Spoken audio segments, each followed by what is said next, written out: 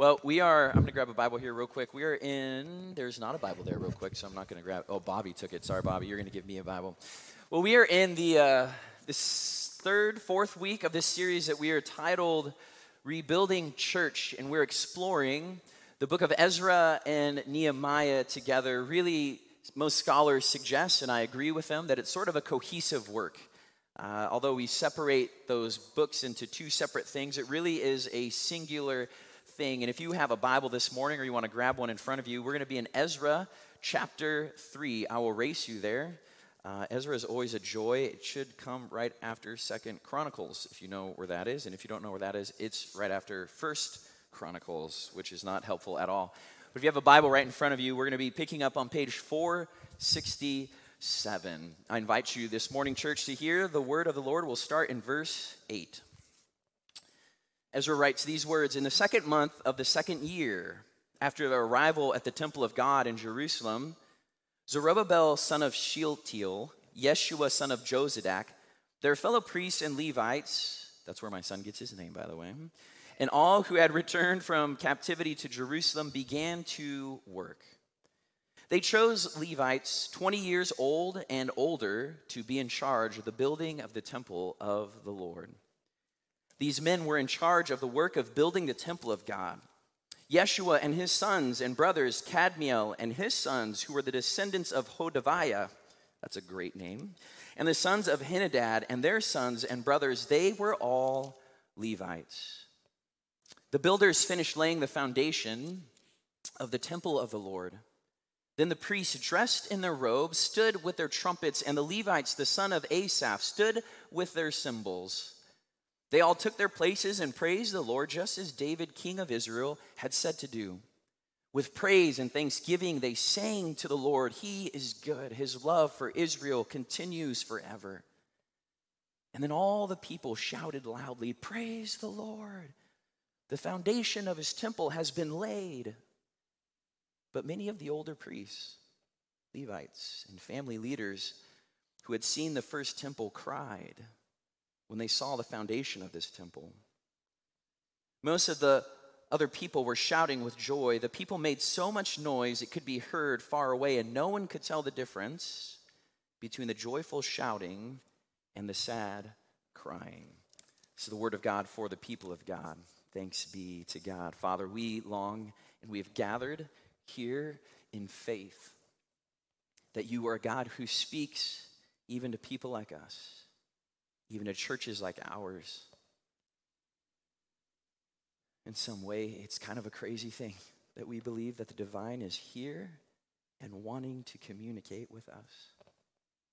So we posture ourselves this morning, God. I posture myself, even though I'm the one talking, to receive a word from you. Extend to us the grace that we need to familiarize ourselves with your voice. Speak, O God, for your people are listening. In the name of the Father, Son, and Holy Spirit. Amen. Have you ever been disappointed in life? Perhaps the better question is, when was the most recent time you have been disappointed in life? Disappointment is a natural part. It's a universal part of the human experience. We can be disappointed with the paint color that looked so amazing in the tiny little swatch that we saw at Home Depot, but when we made it our focal point of the wall in our living room, we're like, that is bright. We can be disappointed at times where we have thought that we were going to prepare an amazing new meal or dish for Thanksgiving or Easter, and it just doesn't come together well. Disappointment is that experience where our expectations of a thing go unmet because the reality of the thing was so much less than we were hoping. There is a meme trend going on. Do you guys know what memes are? Okay, at least I got this for Will. All right, there's a meme trend going on that was talking about this very dynamic, comparing our expectations of a thing versus the thing that is really going on. And so I brought some memes for you. So this is kind of how it works. It says at the top, when I smile, my expectation is that this is what I look like, right? It's this like pleasant, beautiful thing. But in reality, I look like I'm just like aggressively like growling at a person. I have another one here. This was one of my favorite ones. There's lots of these about Halloween costumes, right? Where you think that you're going to have this wonderful Halloween costume and you have this vision of what it's going to look like, and then it's so weird. Like, is that the same character at all? I have a couple more. Here's one. This is what you think sleeping with your pets is going to be like, this cuddle moment with your dog. In reality, you're on the side of the bed and your dog's on your pillow punching you in the face.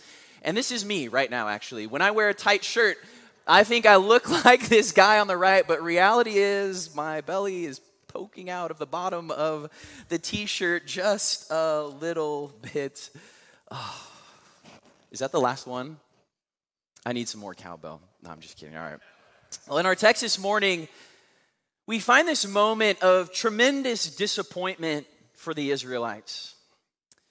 Israel had been in captivity in Babylon for nearly 70 years. They were displaced from their land, conquered by the Babylonian Empire.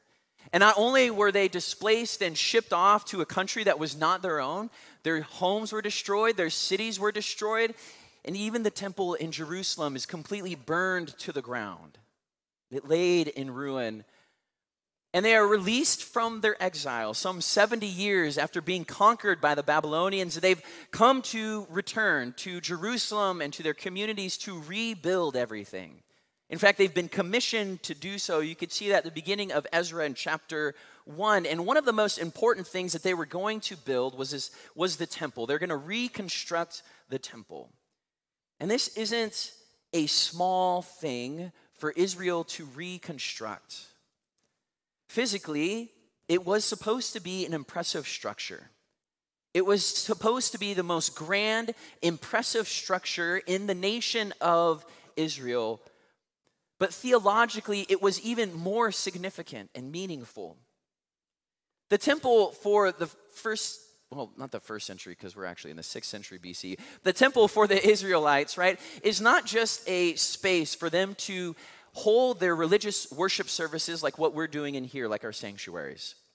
It wasn't just like, oh, hey, there's a church down the street and we're going to build it and we're going to, do this whole thing and then we're going to go there once a week and worship.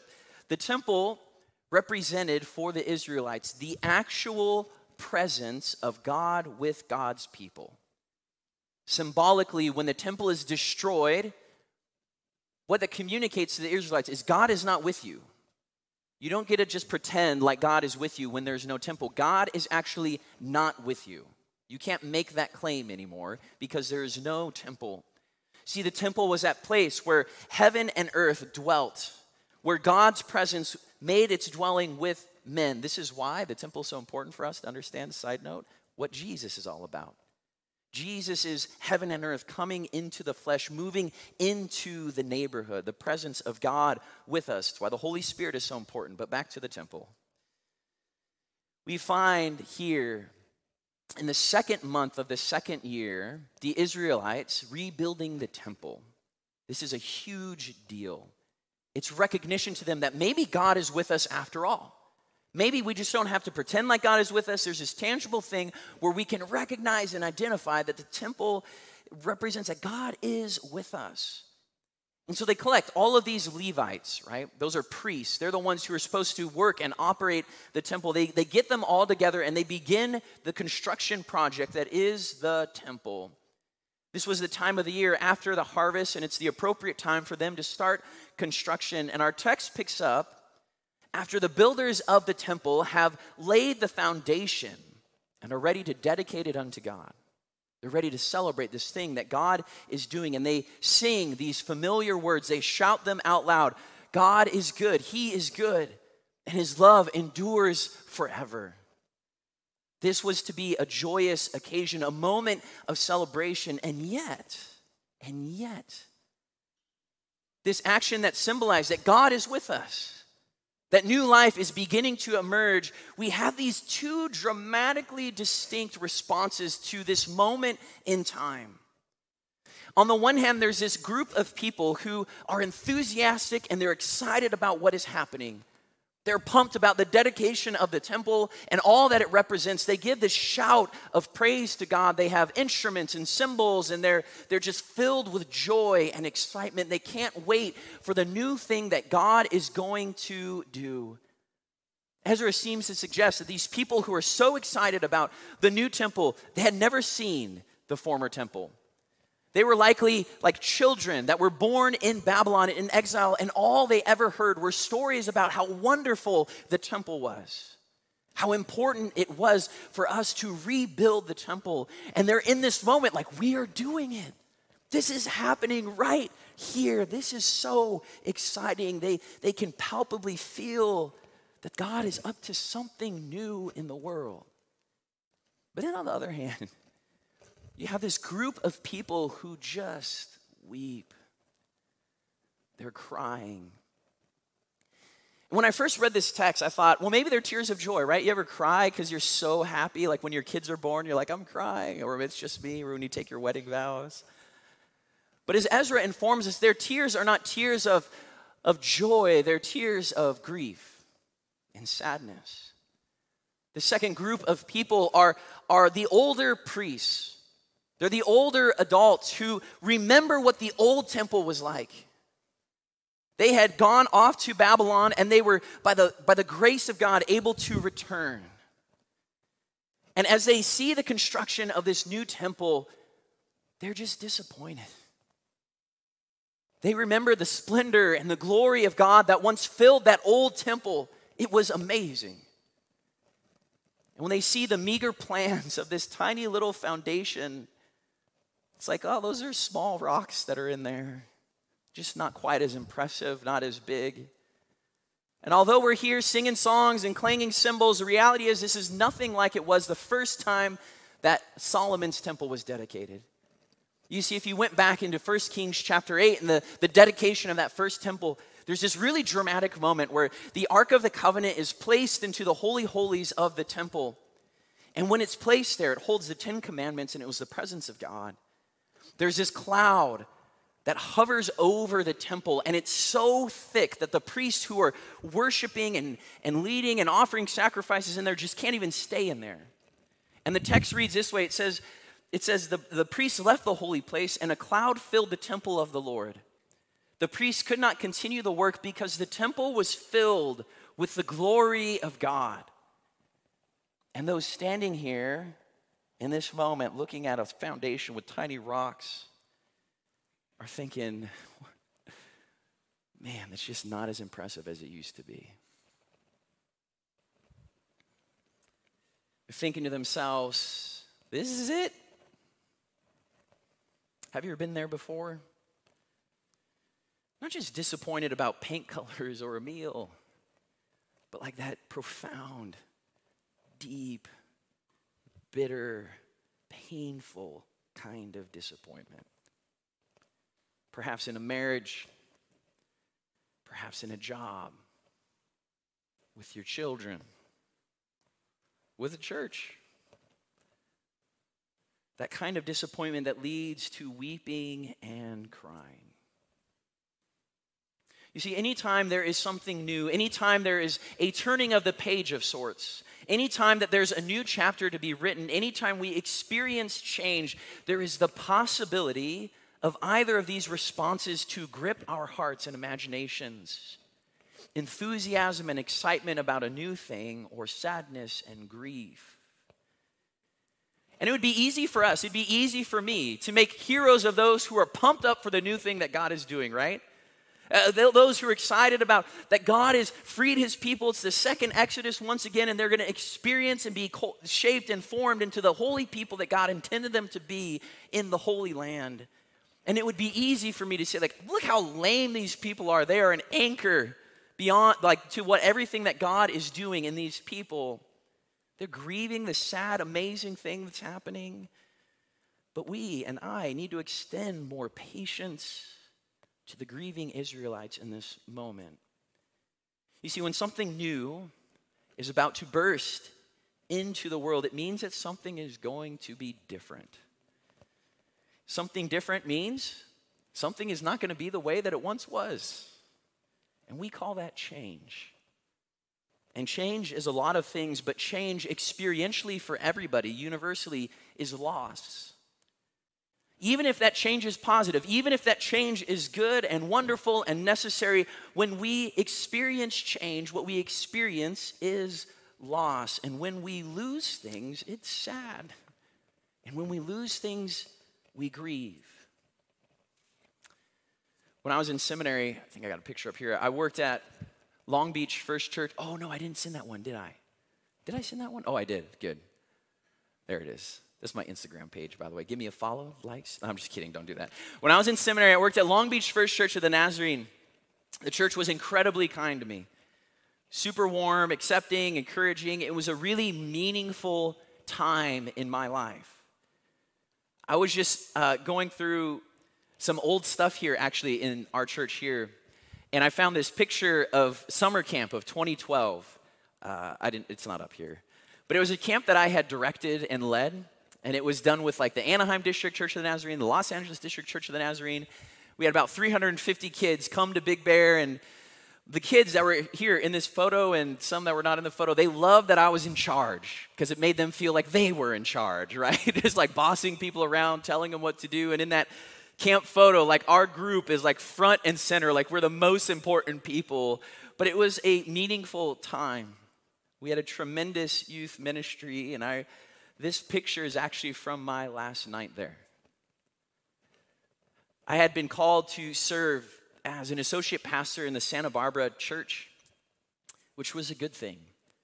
It was a necessary thing. It was a wonderful thing. But it was change. And with change came loss. And so that night, this night, before we took this photo, you can't see it here, but we were all crying at this point. I sat all the kids in a circle, and I told them, each one of them individually, exactly what I thought about them. Like with no holding back anything. I find too often what is the case is that we don't tell people the things that we positively think about them. And I didn't want those kids to walk away not knowing what I actually thought about them. And so I just went one by one. This is what I think, Brett. This is what I think, Megan. This is what I think, Chloe, Melody. Go down the list of students. And we just cried. And we cried. It was a holy moment, but we cried because we were all losing something. Change always involves loss, and it's important for us to recognize this. Because if we don't recognize what people are losing, it becomes very possible for us to lose people amidst change. Let me say that again. If we don't understand what people are losing, we very easily might lose people. I just took this class recently on addiction, drug addiction.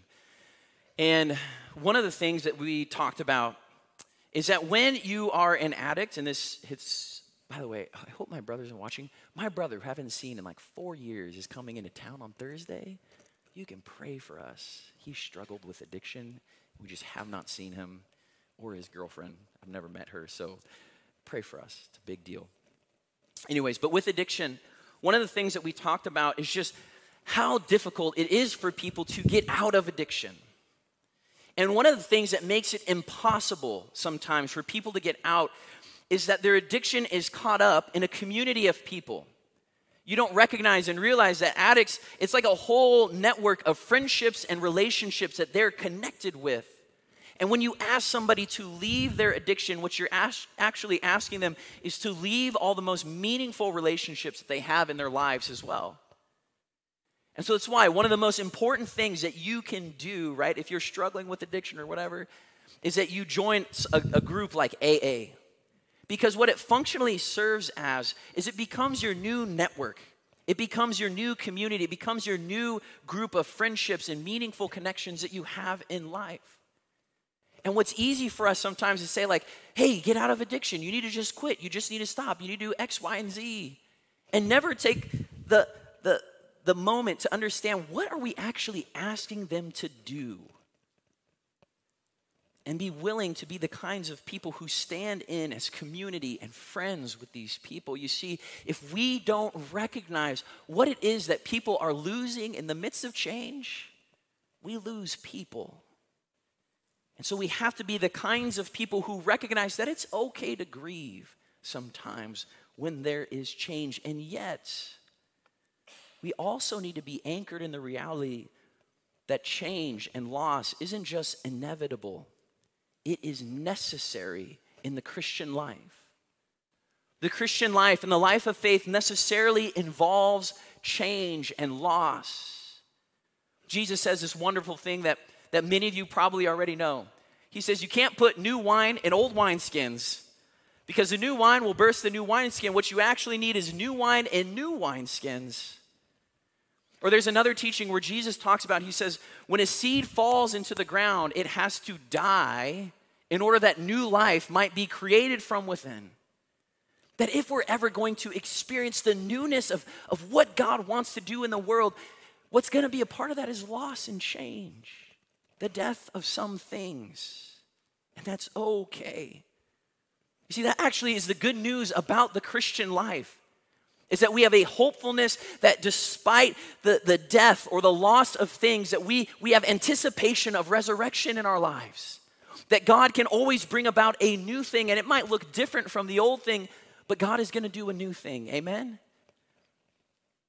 And what anchors us in life as we experience all of the changes that are going on all of the time is the truth that resurrection life is bursting forth in the world and in us. We have to have a shift in the way that we understand loss and change when God is involved. Levi used to do this thing when I would put him to bed. We would read books, right? We would talk about how desperately he needs to hydrate his body, right? Like, I need water, I need water. There's no person more concerned about hydration than a 3-year-old who you're trying to put to bed, right? He's like, it's the most important thing in the moment. You're like, geez, Louise, right? But we would do this thing where I'd read books, we'd do the water, I'd do the whole song and dance, like, oh, you're going to bed now. And I'd walk out the hallway, and he would go, Daddy, no love yous. And that meant like, I don't love you. And what would happen, I would run into the bed and I'd be like, you love me, you do love me, come on. We'd do this whole thing, and we'd do it 2 times, every night, 2 times. I'd be like, all right, yeah, he'd say, all right, Daddy, love you. And then I would walk out of the room, and then he would say it again, Daddy, no love yous. And I'd go back in and I'd tickle him, and I'd be like, I love you, you love me, you have to tell me you love me, or I'm not gonna stop tickling you. He'd say, I love you, Daddy. And then we'd walk out, and he'd be like, Daddy, no love yous. And I was like, nope, we're done, all right? And I remember thinking, like, there's going to be a night where I walk out into the hallway, and he's not going to say that anymore. And sure enough, like a year ago, I walk out, and he just doesn't say it anymore. And I'm like, dang. I'm like, maybe I'll just stand here in the hallway for a minute, and see if he'll do it again. And you go out there, and I'm like telling Paige, it's like, you think he's going to do it? Like he's got to do it, right? Well, that season of our life is over. But we have a different season now in our life together. And what we have to recognize is not so much the thing that we're losing here, but that we have this new thing that is emerging in us. And this is always the truth about church. This is always the truth about faith and God's people. We can be the kinds of people who just cannot let go of what was. Or we can grieve those losses and step into the thing that God is doing. And the new thing that God is doing may not be that impressive. We might look at the new thing that God is doing and be like, this is it? This is the foundation? This is what I lost all of that for? Was this pile of rocks and dirt right here that these guys are excited about, but it's not really that impressive? But the one thing that we can be sure of, the one thing actually, I'll just end with this last comment, that we can be sure of, that God is at work. God is at work in our church, and God is at work in us in bringing about something new. Amen? In the name of the Father, Son, and Holy Spirit.